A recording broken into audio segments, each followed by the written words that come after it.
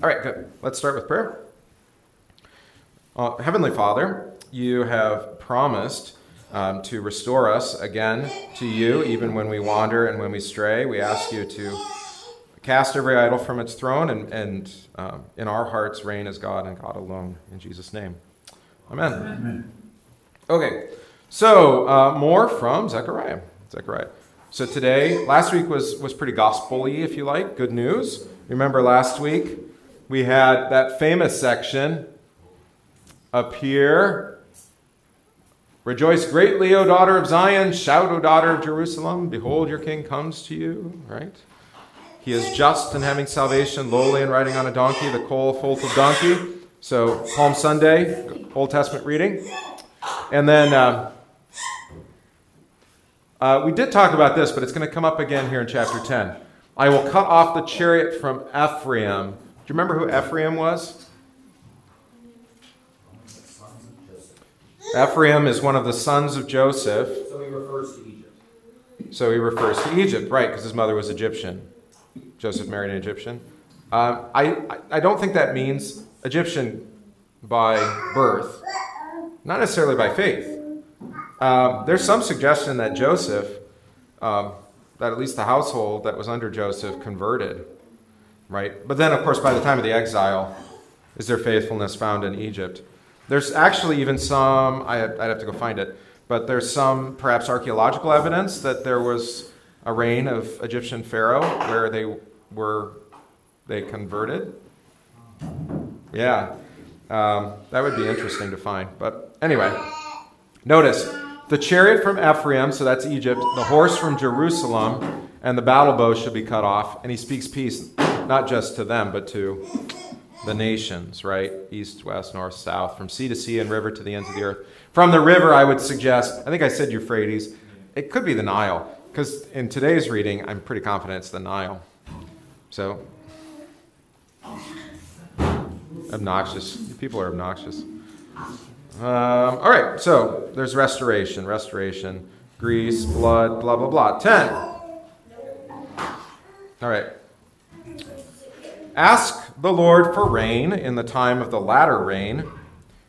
The Lord will make flashing clouds. He will give them showers of rain, grass in the field for everyone. For the idols speak delusion, the diviners envision lies, and tell false dreams. They comfort in vain. Therefore the people wend their way like sheep. They are in trouble because there is no shepherd. That's a theme you've heard before, right? What is that? They're like sheep without a shepherd. Matthew 9, I think. My anger is kindled against the shepherds, and I will punish the goat herds. For the Lord of hosts will visit his flock, the house of Judah, and will make them as his royal horse in the battle. From him comes the cornerstone. From him, the tent peg. From him, the battle bow. From him, every ruler together. They shall be like mighty men. Patrick, stop doing that with your cup, please. Thank you. They shall be like mighty men who tread down their enemies in the mire of the streets in the battle. They shall fight because the Lord is with them, and the riders on horses shall be put to shame. I will strengthen the house of Judah, and I will save the house of Joseph. I will bring them back because I have mercy on them. They shall be as though I had not cast them aside, for I am the Lord their God, and I will hear them. Those of Ephraim shall be like a mighty man, and their hearts shall rejoice as if with wine. Yes, their children shall see it and be glad. Their hearts shall rejoice in the Lord. I love this. I will whistle for them and gather them. I will redeem them, and they shall increase as they once increased. Oh, I don't know how much farther to go before we stop. I will sow them among the peoples, and they shall remember me from far countries. They shall live together with their children, and they shall return. I will also bring them back from the land of Egypt and gather them from Assyria. I will bring them into the land of Gilead and Lebanon until no more room is found for them. Shh. Quiet. He shall pass through the sea with affliction and strike the waves of the sea. All the depths of the river shall dry up. Then the pride of Assyria shall be brought down, and the scepter of Egypt shall depart. So that's why I said the river there is connected with the scepter of Egypt. So I think that's the Nile. So I will strengthen them in the Lord, and they shall walk up and down in his name, says the Lord. All right. So, again, more language of the Lord restoring his people, right? But as we talked about with Zechariah, remember Zechariah is after the exile in Babylon, or he's they're coming back. A lot of them have come back anyway.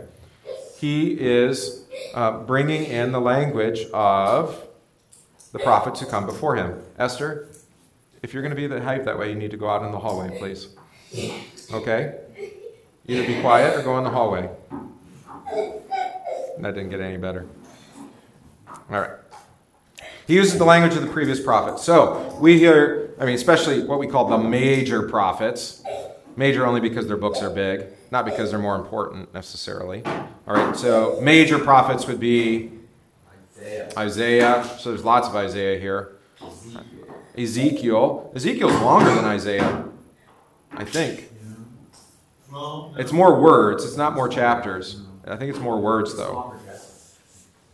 Which, how many of you have read through Ezekiel? All right, Ethan has. Yeah. Right. And it's pretty intense, too. Right? I think even more violent, I would say, than Isaiah. Violent against our nature. And then Jeremiah, of course.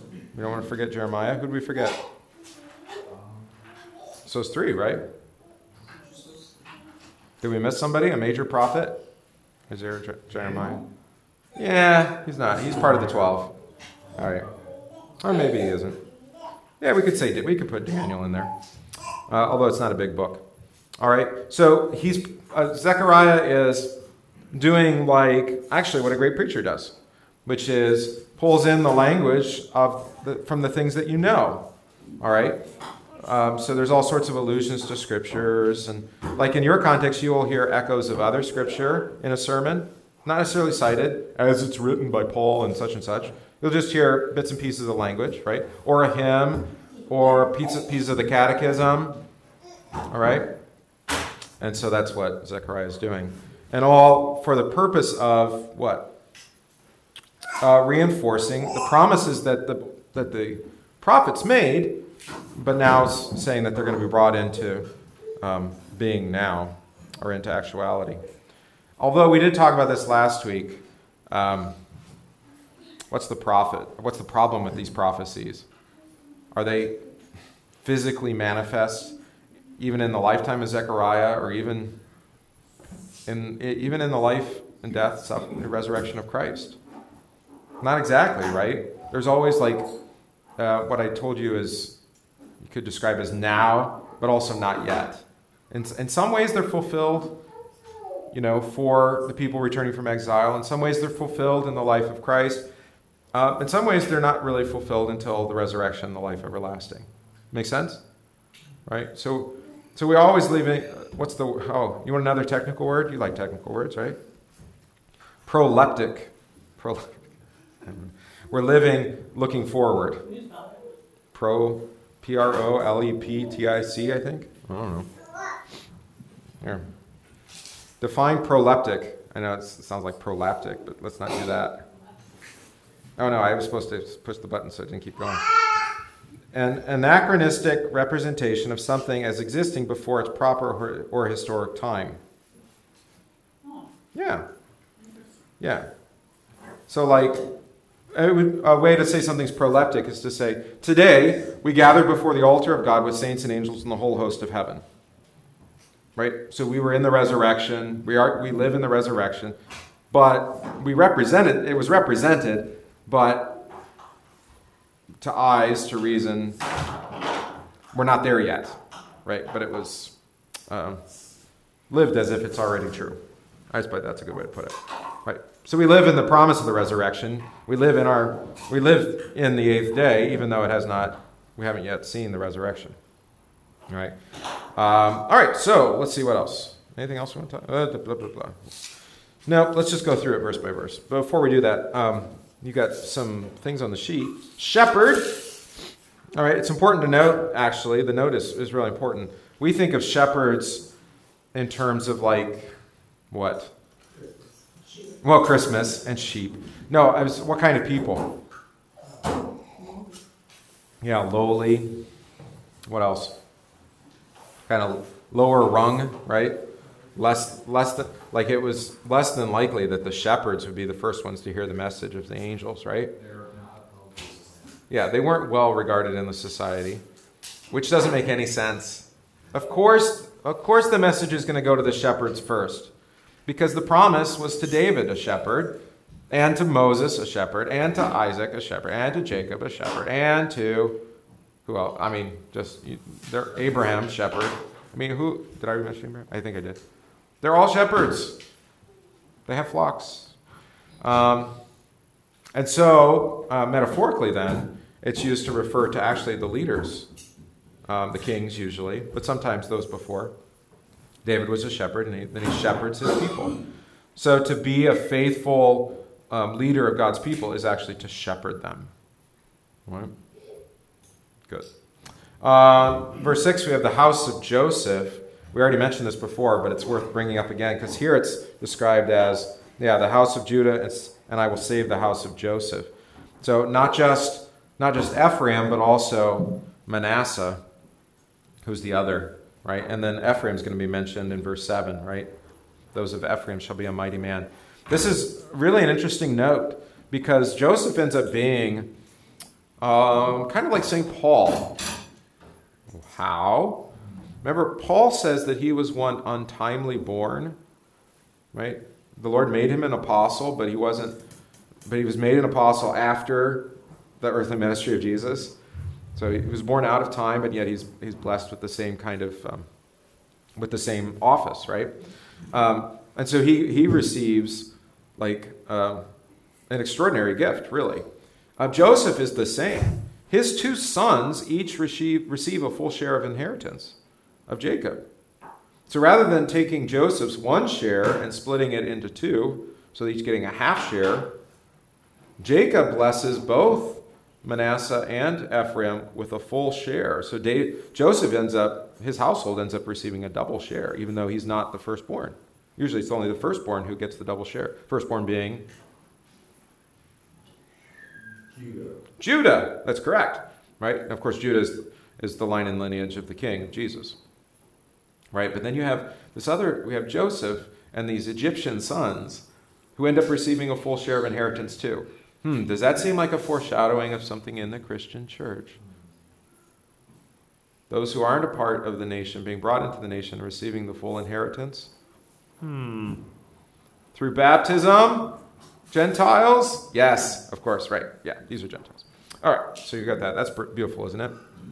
Nestled in there. And then verse 10, you have mention of Egypt and Assyria.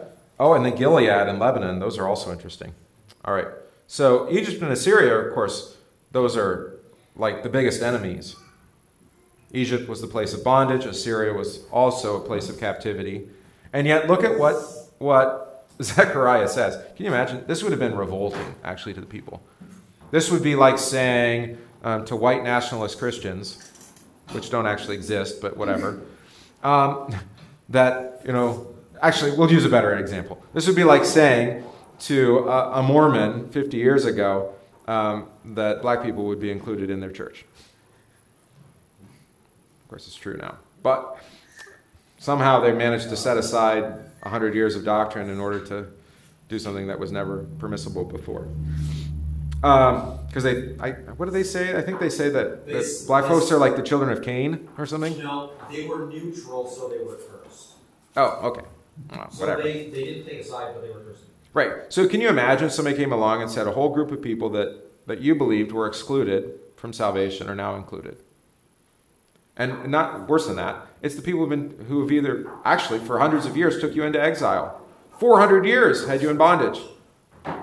And now God says, you know what, I'm going to save them too. Right? Or, if you prefer, Romans, or, I don't know, just pick your people group. Right? Like Nazi war criminals or something. I don't know. Pick it. All right. So, but notice these two other places. There's nothing on your sheet about this, but I think they're important too. Gilead. You know who Gilead is? Anybody know Gilead? I mean, Lebanon, you know, just geographically, right? Where's Lebanon? That's north, way north, right?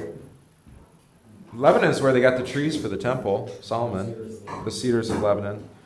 Yeah, it's a wooded mountain range on the northern border of Israel. So not Judah, but Israel. Of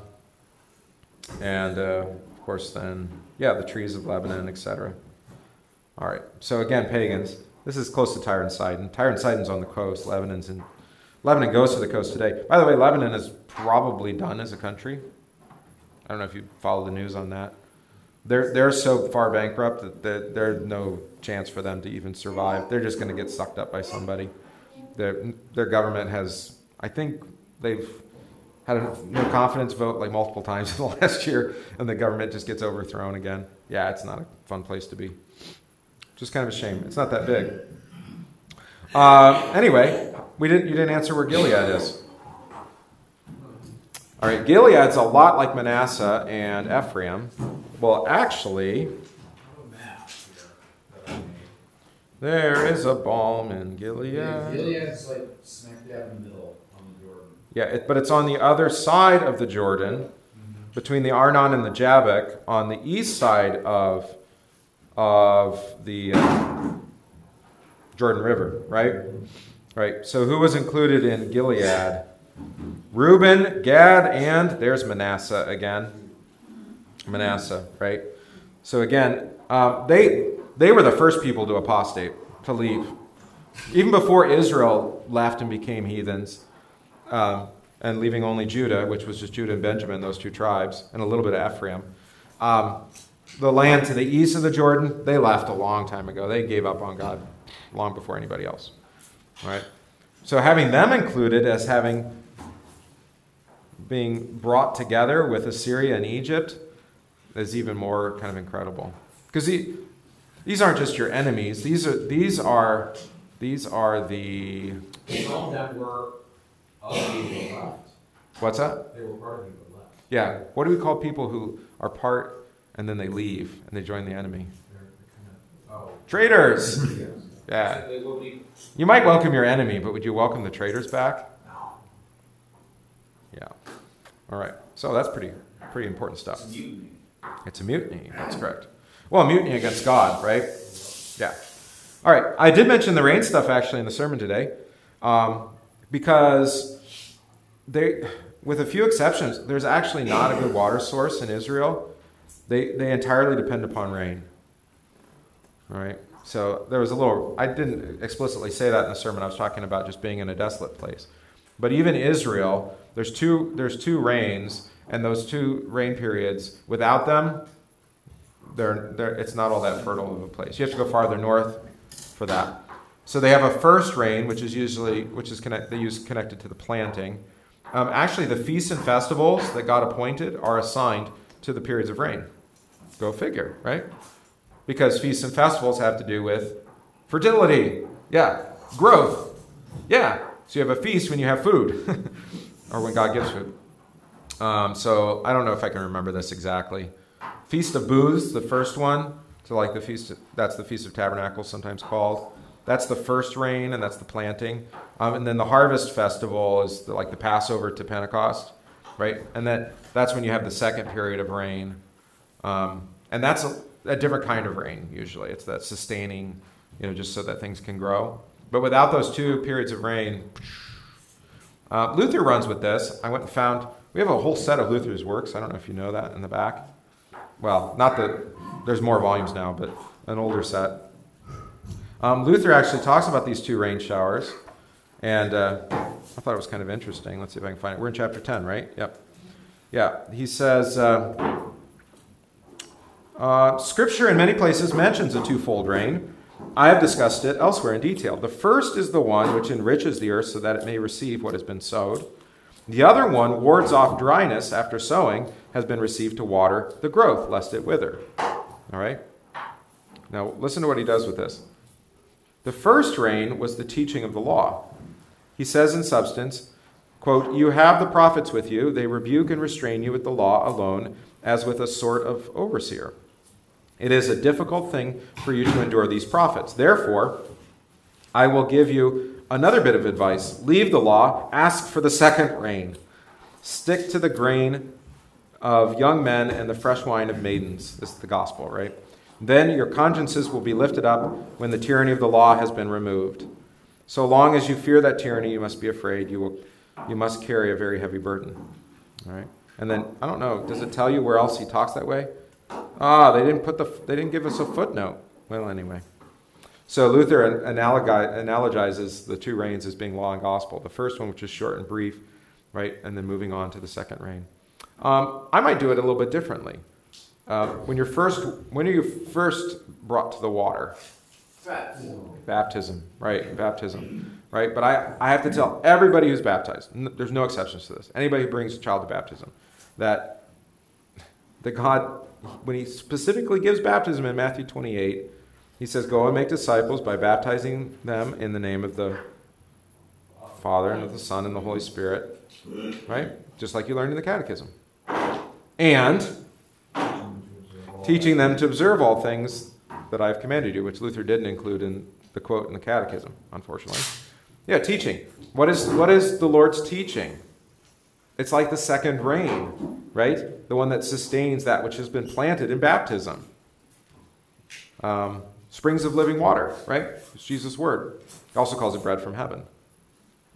I don't know why this is such a problem for people. They don't seem to understand that, like, we have this in our liturgy, we have this in our hymnody, we have this all throughout Scripture, of course, because that's what it's reflecting, that God sustains that which he plants.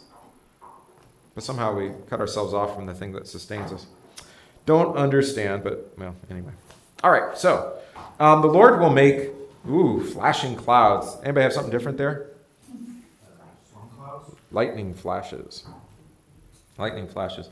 Interesting, the Greek Old Testament, the Septuagint, translates that as phantasmia.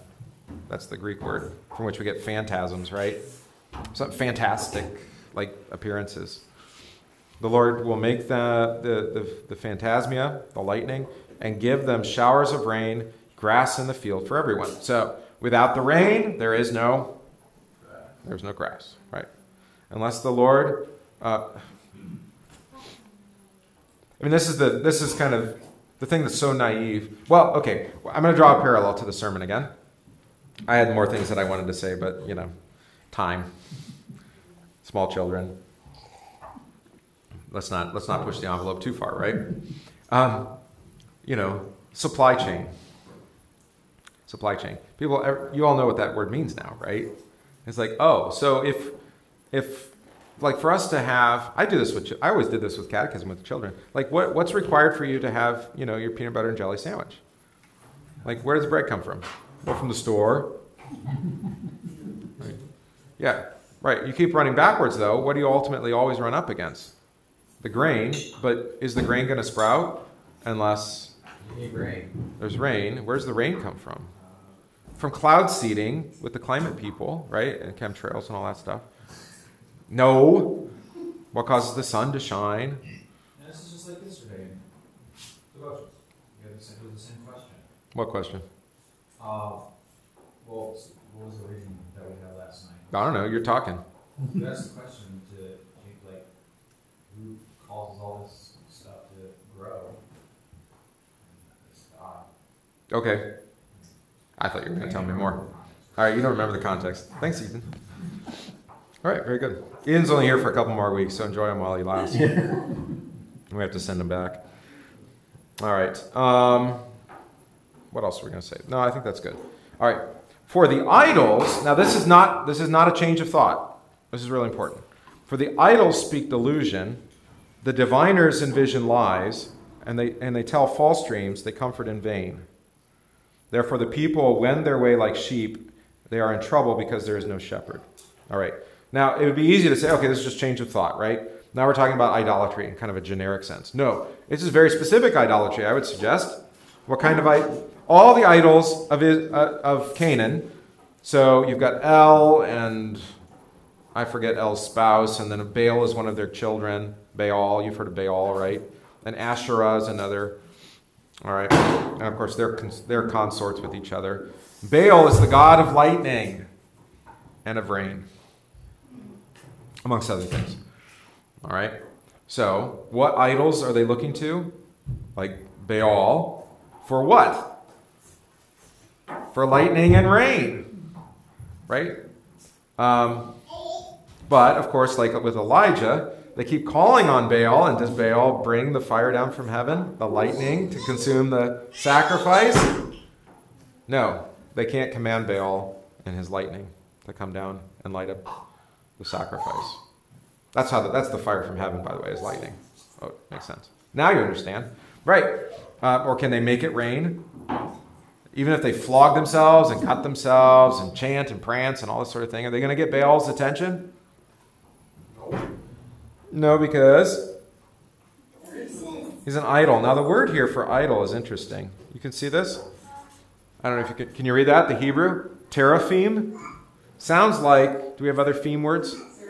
Well, like seraphim, right? It's in one of the angel categories of angel. Yeah, seraphim. Teraphim, Terra, you know Terra. Earth, land, right? So this is a quote unquote angelic being that comes out of the earth, meaning made by man, made by hands, right? This is always the thing with idols. Who creates idols? We do. Our hearts, right? We form them. We give them importance. I think it's actually one of the great what do you want to say, deceits of the age, is that our idols often don't have physical iconography or manifestation, with some exceptions. So we have all these idols, but they're kind of fuzzy. It's not like you can say, here's my little idol statue, like Indiana Jones, or Raiders of the Lost Ark, right? The little gold statue. Which shows up again in another movie. What movie was that? Where it's in the background. Oh, Solo. Oh, no. Wait. Yeah, the guy who has all the stuff. Oh. All the collector guy. Yeah, he's got the little statue from Raiders of the Lost Ark in the background. Anyway, doesn't matter. That's really not important at all. Idols, so the idols speak delusion. Like if you call on us, it'll rain, right? Or lightning. That's delusional. The diviners, so that's the people with their... I'm not exactly sure if that doesn't work. I'm not confident. Seems the divining rod thing? Something about it. And actually, what I suspect it is that there's actually... we know this, that there's electrical currents that run through the ground. And so then especially metallic, but the stick you can sense the current, and then that follows the aquifers. Anyway, or they follow it. They tell false dreams. They comfort. There's the key. They comfort in vain. Right? So they speak words of comfort. Peace, peace, but where there is no peace. Yeah. Right? But again, it's all connected to this lack of fertility, ultimately, right? No grain, no grass, because there's no rain. Therefore, the people wend their way like sheep, looking for... Why do the sheep wander? They need food. Looking for grass and water. Right. This is why, you heard it in the sermon. I mean, we want to be honest about this. That, why would we wander away from the church? Because we want something that we're not getting there. Right? And maybe it's something that wasn't promised. Hopefully that's the case, right? But, it's like I got to go somewhere else to have my belly filled or my head filled with false dreams and vain comforts, right? But that's what we want. That's why sheep wander. They are in trouble. Afflicted? That's fine. Because there is no shepherd, right? How long can that stand? By shepherd again, what are we talking about? Yeah, there's no king, right? Yeah, there's no one shepherding. That'd be a good way to say it. They are afflicted because there's no one shepherding. That doesn't mean there aren't people that were appointed to shepherd. They're just not doing the job. This is what happens with the kings. Do the kings protect the people? No, they go to war. They go to war. Here's an interesting note. This only happened a few times. One of the mandates from God for the kings of Israel, and then ultimately just Judah, Israel forsakes this when they split, is that they're required before they even take office as king to copy the Torah, the books of Moses, by hand and have their own personal copy. Now, I don't know. Anybody watch Book of Eli? I mentioned it. All right, you should watch Book of Eli. It's actually, if you like post-apocalyptic things, it's fun because it also deals with the Bible. But I wouldn't say it's a great movie, but whatever. Something though. Yeah. What's interesting is how long do you think it would take you to copy out by hand with accuracy Genesis, Exodus, Leviticus, Numbers, and Deuteronomy? Well, it takes commitment. And then what if you're also going to copy whatever of the prophets? Right. Yeah. Right. So that was a requirement. I don't remember who did it. Probably Josiah and maybe Nehemiah. Those might be the only two that actually did it. Right. Why would you copy out the Bible by hand? Because if you write it, you have to read it and know Right. it. For the sake of memory. That's right. Right. So not only so that you know God's word, and then you can shepherd God's people. Can you shepherd them by just being can you even be a wise ruler without knowing God's word? We would say no. This is why we pray for that our rulers would actually listen to God and his word. So, because otherwise there's no wisdom. It's just, the kind of things we see. All right. So they're in trouble because there's no one shepherding. How does God feel about this? What does he think about this? Concerning the shepherds, my wrath. It's actually wrath. I don't know why we do anger. Wrath. Remember, God's judgment against sin. And I will punish concerning the goat herds. The leaders. It's the he-goats. So now he's calling those who are supposed to be shepherd male goats, billy goats, I guess is what we would say, right? Is that right? Male goats or billy goats? So they're just idiots. Yeah, exactly. They're just idiots. That's right. Billy goats. I will punish them, right? And notice again, here it is, the Lord of hosts, also known as the Lord Yahweh Sabaoth, right? Right? The Lord of the armies will visit his flock. That's quoted in the which one? Magnificat or Elizabeth's song? The Lord has visited and redeemed his people. That's the Benedictus? Yes. Yeah, okay. The house of Judah, and I will make them as a royal, a majestic horse in battle. That's kind of weird, isn't it? Because we've talked about this. Israel doesn't have horses, and now God is going to make them something that they've never been before. Yeah, so I think that's interesting. Notice we have a switch. We haven't talked about this. There's actually the speaker keeps switching, and this New King James tries to indicate that with these breaks. You see the little paragraph break right there, like a little break after grass in the field for everyone, because it's like the Lord speaks, then Zechariah is speaking as prophet, and then the Lord speaks, and it's like back and forth. It's sometimes hard to tell who's talking. Because verse 2 there, that's just Zechariah the prophet speaking on behalf of the Lord. But then verse 3, that's clearly the Lord speaking directly, right? Yeah.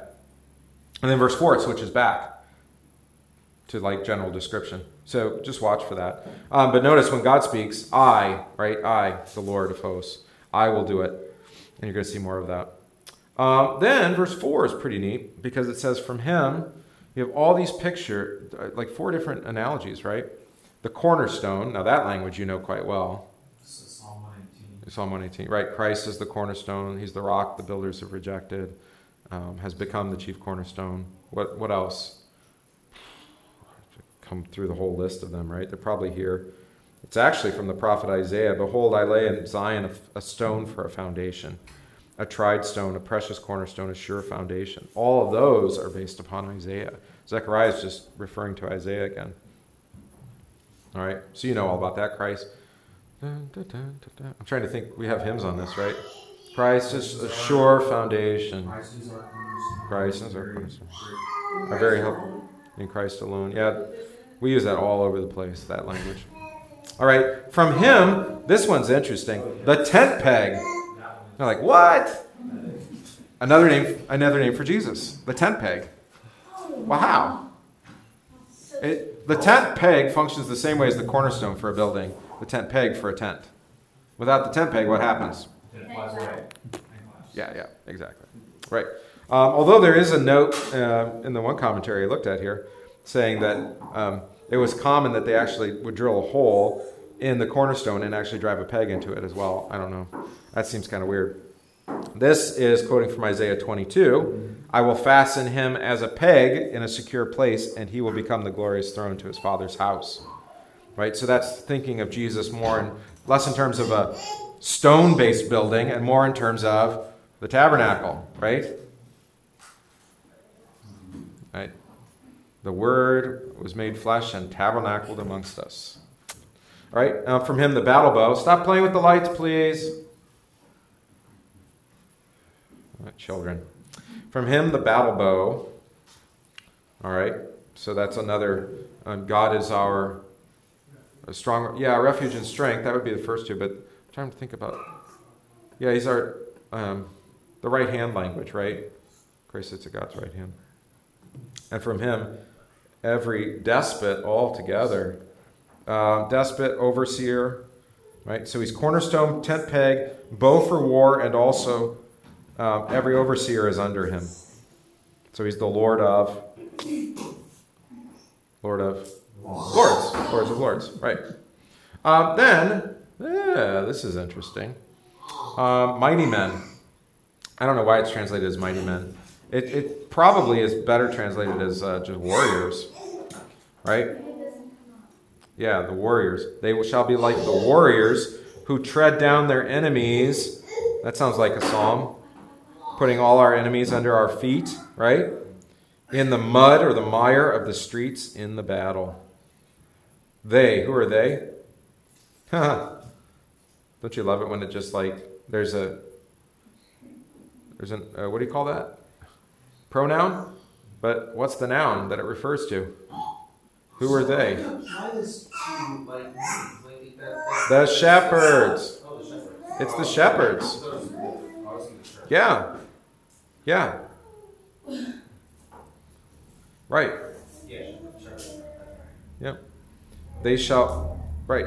No, the ones who are the mighty men fighting against are the shepherds, but it's his flock that will become like mighty men, right? To tread down their enemies in the mire of the streets of battle. They shall fight because the Lord is with them, and the riders on horses shall be put to shame. Right? Now this is important because, again, like we talked about in the sermon, like why are you worried about bread? Don't you remember the story? I mean, there's not enough stories in the Bible. God provides his bread, even in the midst of a famine or in the midst of desert, right? So what's your problem? Right? Well, of course, our problem is doubt and unbelief. One of you is going to go have to resolve this situation. All right. Then, but the same thing's here, right? Like, oh, well, the enemies are so terrible and they're going to destroy us, right? And you're like, don't you remember your stories? Like, who fought for you? God did. Did you defeat, I'm speaking to you as if you're Israel. Did you defeat the hosts of Canaan? Did you destroy their armies? Did you defeat the Philistines? No, you didn't. That's right. The Lord of hosts did it. Right? Who fought for you? Our valiant one. Right? As we sing in the hymn. You're just gonna have to deal with her. She's only gonna be so patient. All right. I will now. Again, it's gonna switch, right? Because there was Zechariah. They. Who. Now, verse 6, it switches back to I, meaning who's speaking? The Lord of hosts. And notice, so that means he's doing all the verbs. This is all gospel then, also, right, for us. I will strengthen the house of Judah, and I will save the house of Joseph, which includes Ephraim and Manasseh, right? I will bring them back, because I have mercy on them. So here is another way that God's prophet is confessing the integration of Gentile into the hosts, into the, what do you want to say? The future kingdom, right? The church. And because I have mercy on them. Even like a Samaritan? Right? Exactly. That's what we had yesterday, right? The Samaritan leper is what we read yesterday. Okay. Now you know what you're talking about? They shall be as though I had not cast them aside, for I am the Lord their God, and I will hear them. All right? So there's the prodigal son. Right? The father treats the prodigal as if none of it even happened. Isn't that amazing? I mean, we're not good at this. We have this thing, what do we like to do? Oh, we call it holding a grudge. Right? We're all, I was told this, it's to forgive someone is to forget. Right? To forgive is to forget. Remember that? Well, that's true for God. And it ought to be true for us, but it realistically isn't. Right? Do we ever forget the sins committed to us? Some of us actually, have early onset dementia, so it works out pretty well. Right? Yeah, we do. We're just selected. People always wonder, Pastor, don't you remember? And I'm like, no, actually I don't. And it's didn't we already watch this movie? I'm like, she's like, you know what's going to happen? I'm like, no, I don't remember. That's why I want to watch it again. It's and as we're going, I'm like, nah. Really? I don't remember it at all. I used to do that when I wanted to watch The Sound of Music, every year. Yeah. You've seen it 10 times. I don't hear it. Well, it's a good story. That's right. Right. I do that because I don't even actually remember it. Oh, well.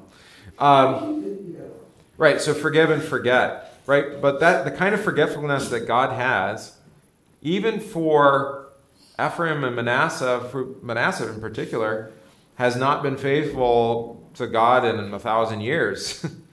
And then he treats them as if he had never even rejected them. How's that for a restoration, right? So the ring on his finger, the sandals on his feet, the robe, right? The fatted calf. Welcome back, right? This is also a picture for how we receive people into the church. I know that you want to hold people accountable for all the things that they've done.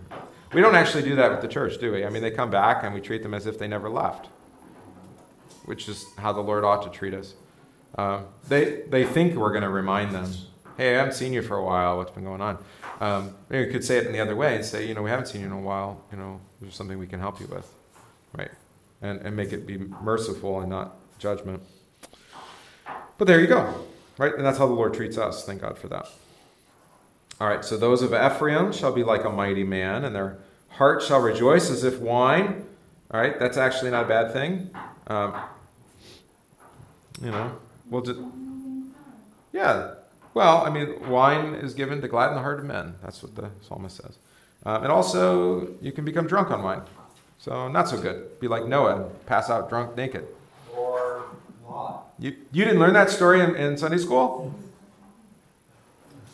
This is the most amazing story. No, there's many amazing stories in the Bible.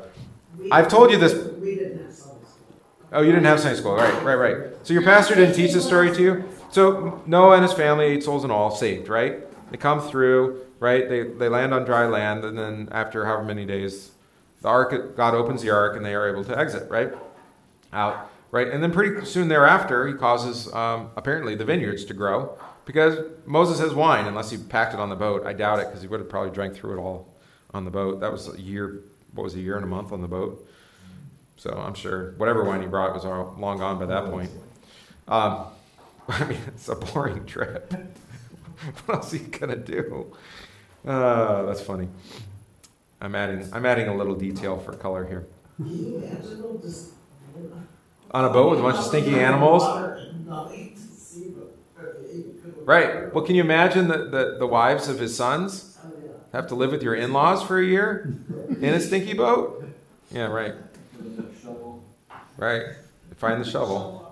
Yeah, exactly.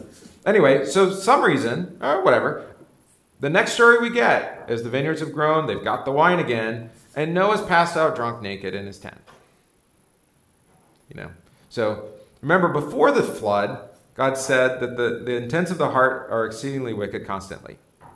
Noah gets off the boat, the one whom he saved, and the intents of his heart are exceedingly wicked constantly. It's like, what actually changed because of the flood? Oh, yeah, and then the daughters of Lot.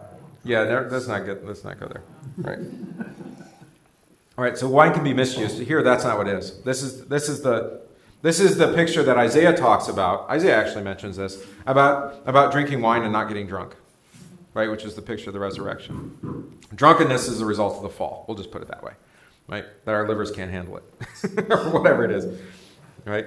Psalm 104:15. There it is. And wine that makes glad the heart of man, oil to make the face shine, and bread which strengthens man's heart, right? Because remember what they use oil for? What we use soap for. To use oil to cleanse, not water. Because water was scarce, right? Wine and bread are both presented. Yeah, wine and bread. Go figure. I wonder why. Yeah, and oil. And we already had grass here. Being fed. Yeah. Let's see. And again, remember, it's Ephraim, all right? Not some people we would expect. So Zechariah, I would suggest, is he's reorienting the purpose of the exile. It's not just about God restoring what was there before. I think this is really important for us. Because, I saw this over here. I don't know who put these. Probably Ron, right? Did he find these? Yeah, Ron did. Yeah, Ron did. Right. So here's the fundraiser to expand the school. I don't know what year this is. There's no date. And the floor plan isn't exactly what was built. So I don't know. Marlene probably remembers. It's 4 classrooms and a multi-purpose gym. That was That's- supposed to be that- built that year. Right. Yeah. Okay. So this is the one that regret. Right. It would have been nice to build it back there. This would have been really helpful. But regardless, that's all right. You get what you get. I'm looking at this. Why did I bring this up? Oh, because it has statistics in it. Right? And everybody tells me, oh, don't you remember, you found it. Yeah, you have one. Don't you remember, how big the school was and how many kids were enrolled and blah, blah, blah, right? And then you look. In 1848, number of students, 22. Oh, no, that's Sunday school. They didn't track. We didn't have Sunday. No, Sunday school wasn't until 53. All right. So 1948, there's 22 kids in the school, right? Of course, it peaks in 1964. Big surprise there at 110, right, or so, right? And then it drops by 71 back down to like 50-something, 55 maybe, right? And then, so this whole thing about like there was this golden age, right? And everything. Let's get back to when it was magical and It's secular. well, cyclical, Yeah. secular, Sorry. cycle. Two words. Well, way back. Cyclical. Way back, we did, a lot of people in church according to the records that eventually, I forget the order, Xavier wanted to be out and do their own church. Yeah, right, exactly. The town Scott and Adele and. Right. Okay. When did Adele have their school? Yeah. So that's regarded to the enrollment because some of them would have gone to the school. Yeah. Yeah, 71. Right. Exactly. The point is, you're never going to go back to that because you're not that anymore. Right? God has something new in store for you. Right? He's always changing. Things are always changing. Right? Maybe there's some things that can be restored that are good, godly, and good. Right? But in other case, it's like, well, no. You can only be the school that you're given to be today. You can't be the school that you want to be if you're not that. Right?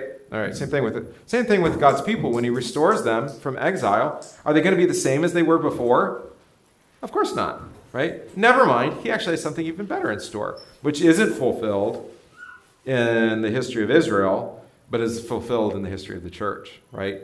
Which you have people from all nations and tribes and languages and tongues confessing and being brought in. And then, this delightful expression. I mean, it's literally what it says.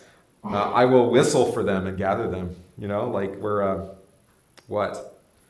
Did anybody know how to do that really loud whistle thing with your fingers? I was hoping somebody could demonstrate it. I never learned. Sorry. I don't know how to do it. I mean, I understand the physics of it, but right. I will most certainly whistle for them. Right? And what's the expression? That's Isaiah 5. He will lift up a banner to the nations from afar and will whistle to them from the end of the earth. Like, what do you whistle for?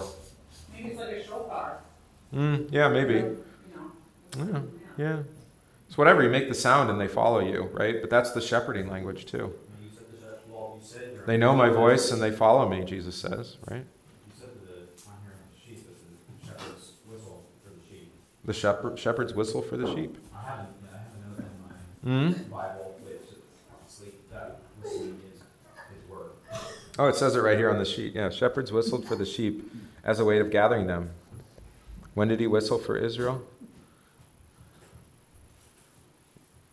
Through his word. That's how he does it, right? For us too. Yeah. Does it sound like a whistle? It sounds more like a church bell. It's noticeable. Yeah.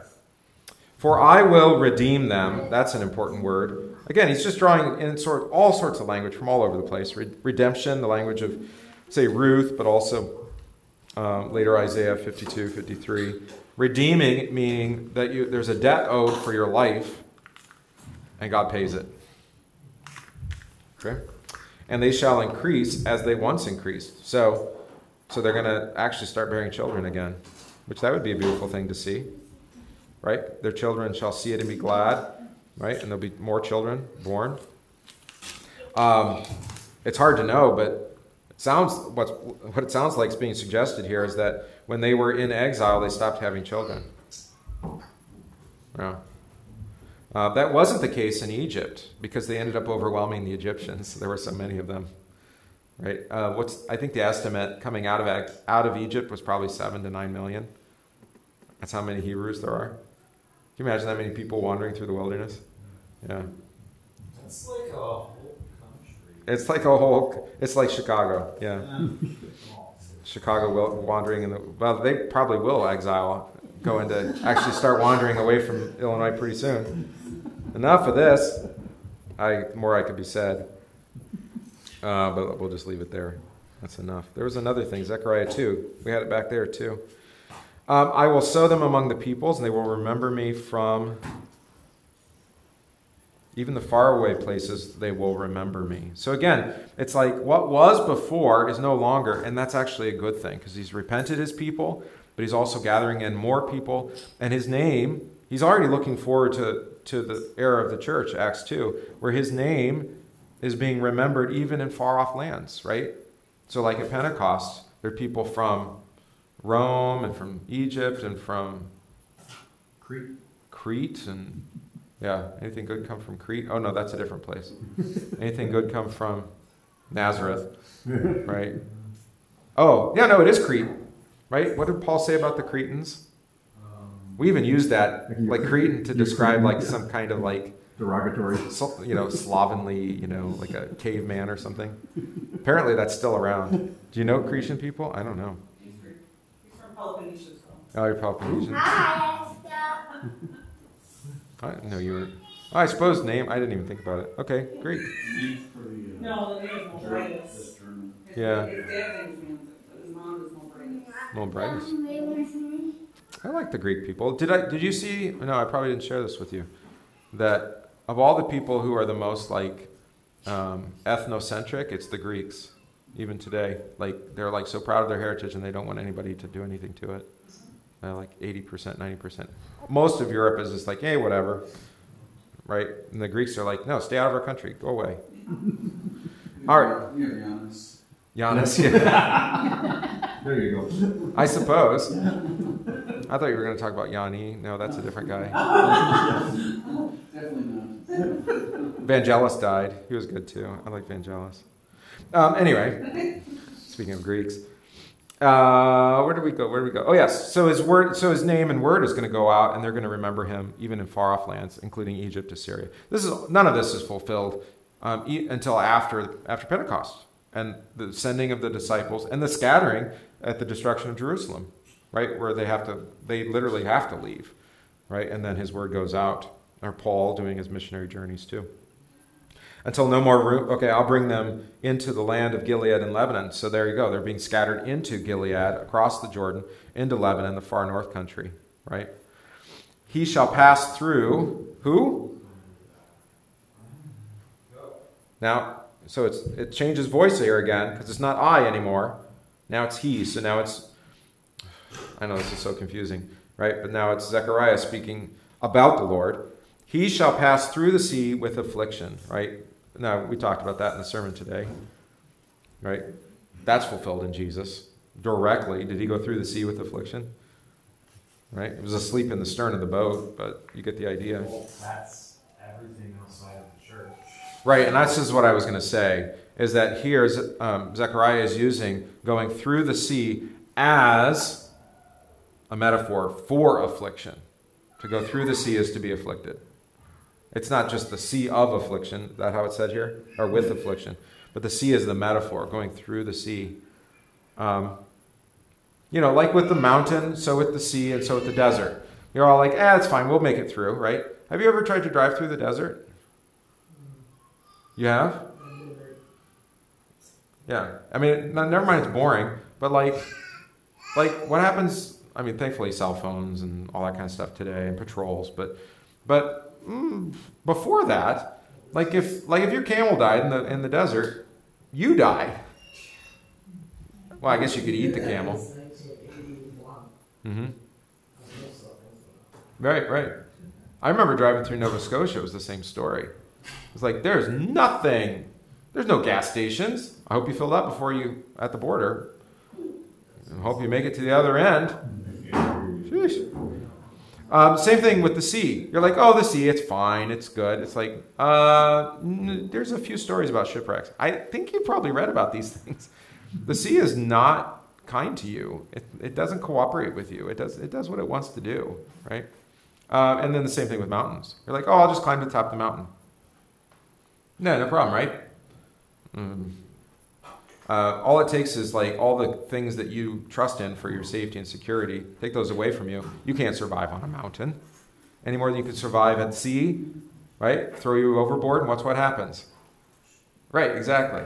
Or in the desert, right? This is why with all the pagan religions, generally it's associated with the sea, the desert, or the mountain. It's probably pretty violent. Yeah, they're all violent. We have this just false sense of security about them.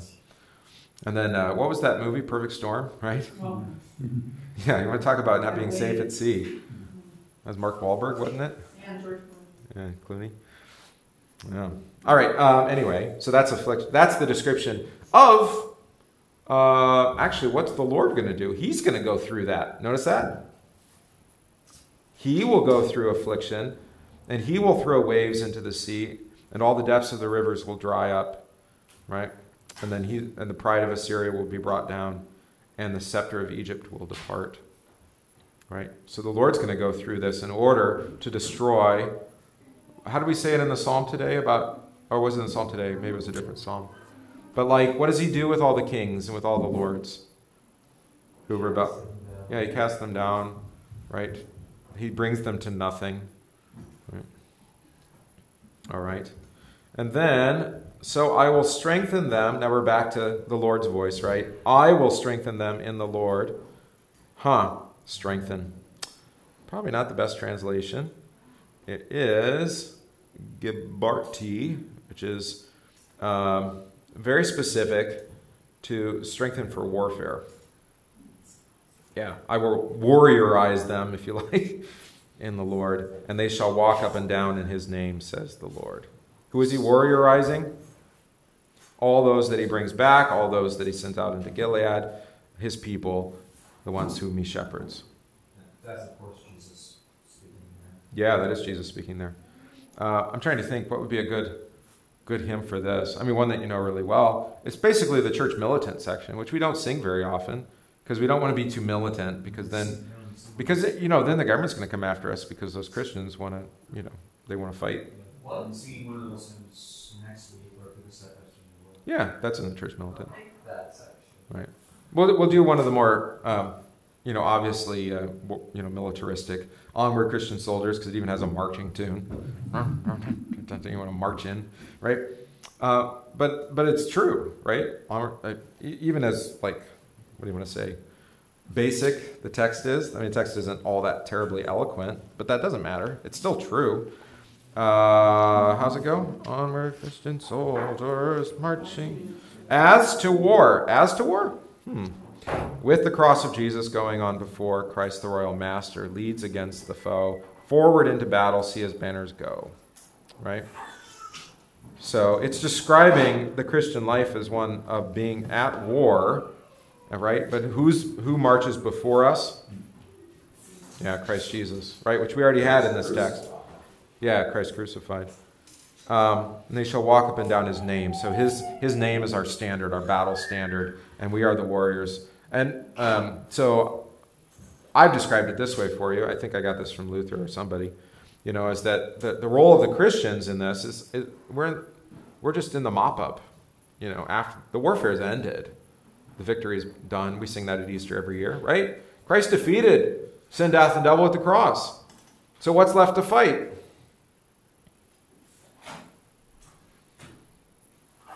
What's left to fight? Our own flesh. Fight against our flesh. But also, they're defeated. But they, as Peter says, the devil roams about as the defeated enemy. He has not yet been cast into hell, eternally. That's on the last day, right?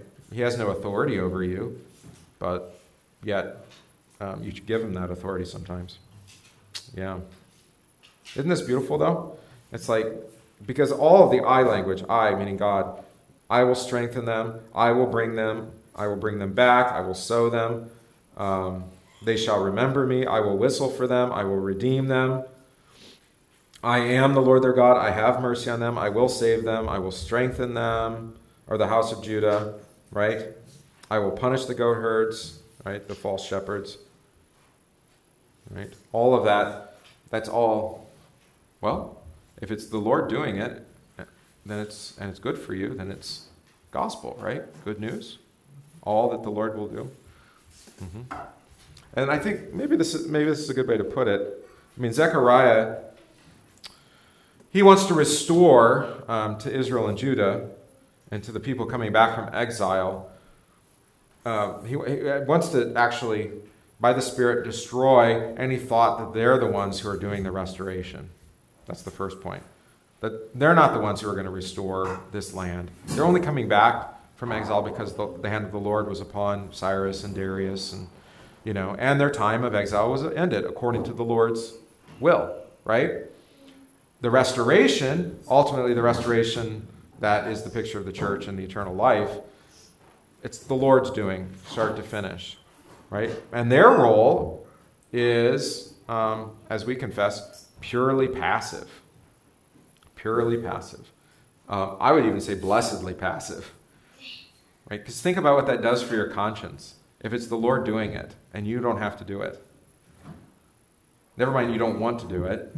You're going to, even if the Lord told you to do it, you would either resist or at least be reluctant, right? Like, that sounds like a lot of work. No, thank you. Right?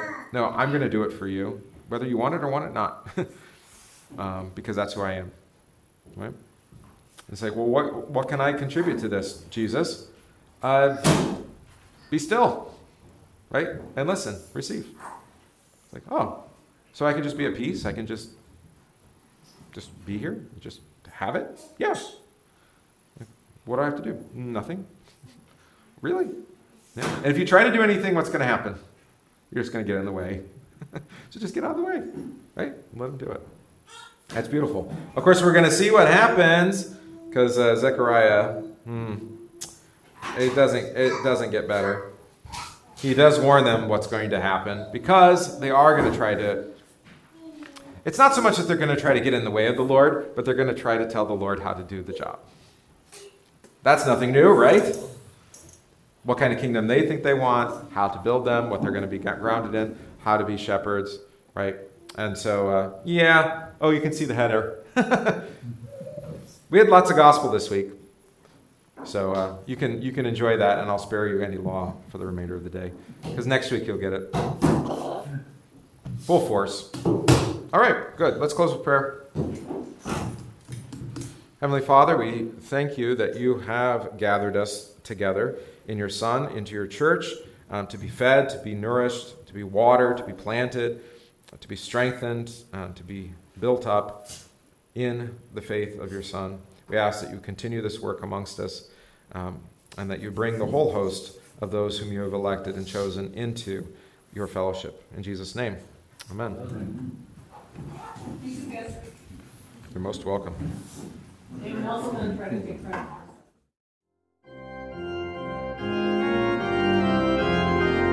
We thank you for listening to this podcast from St. John Evangelical Lutheran Church Sherman Center in Random Lake, Wisconsin. If this podcast is of benefit to you, please consider supporting the work of St. John by visiting stjohnrandomlake.org. That's stjohnrandomlake.org/support and give today.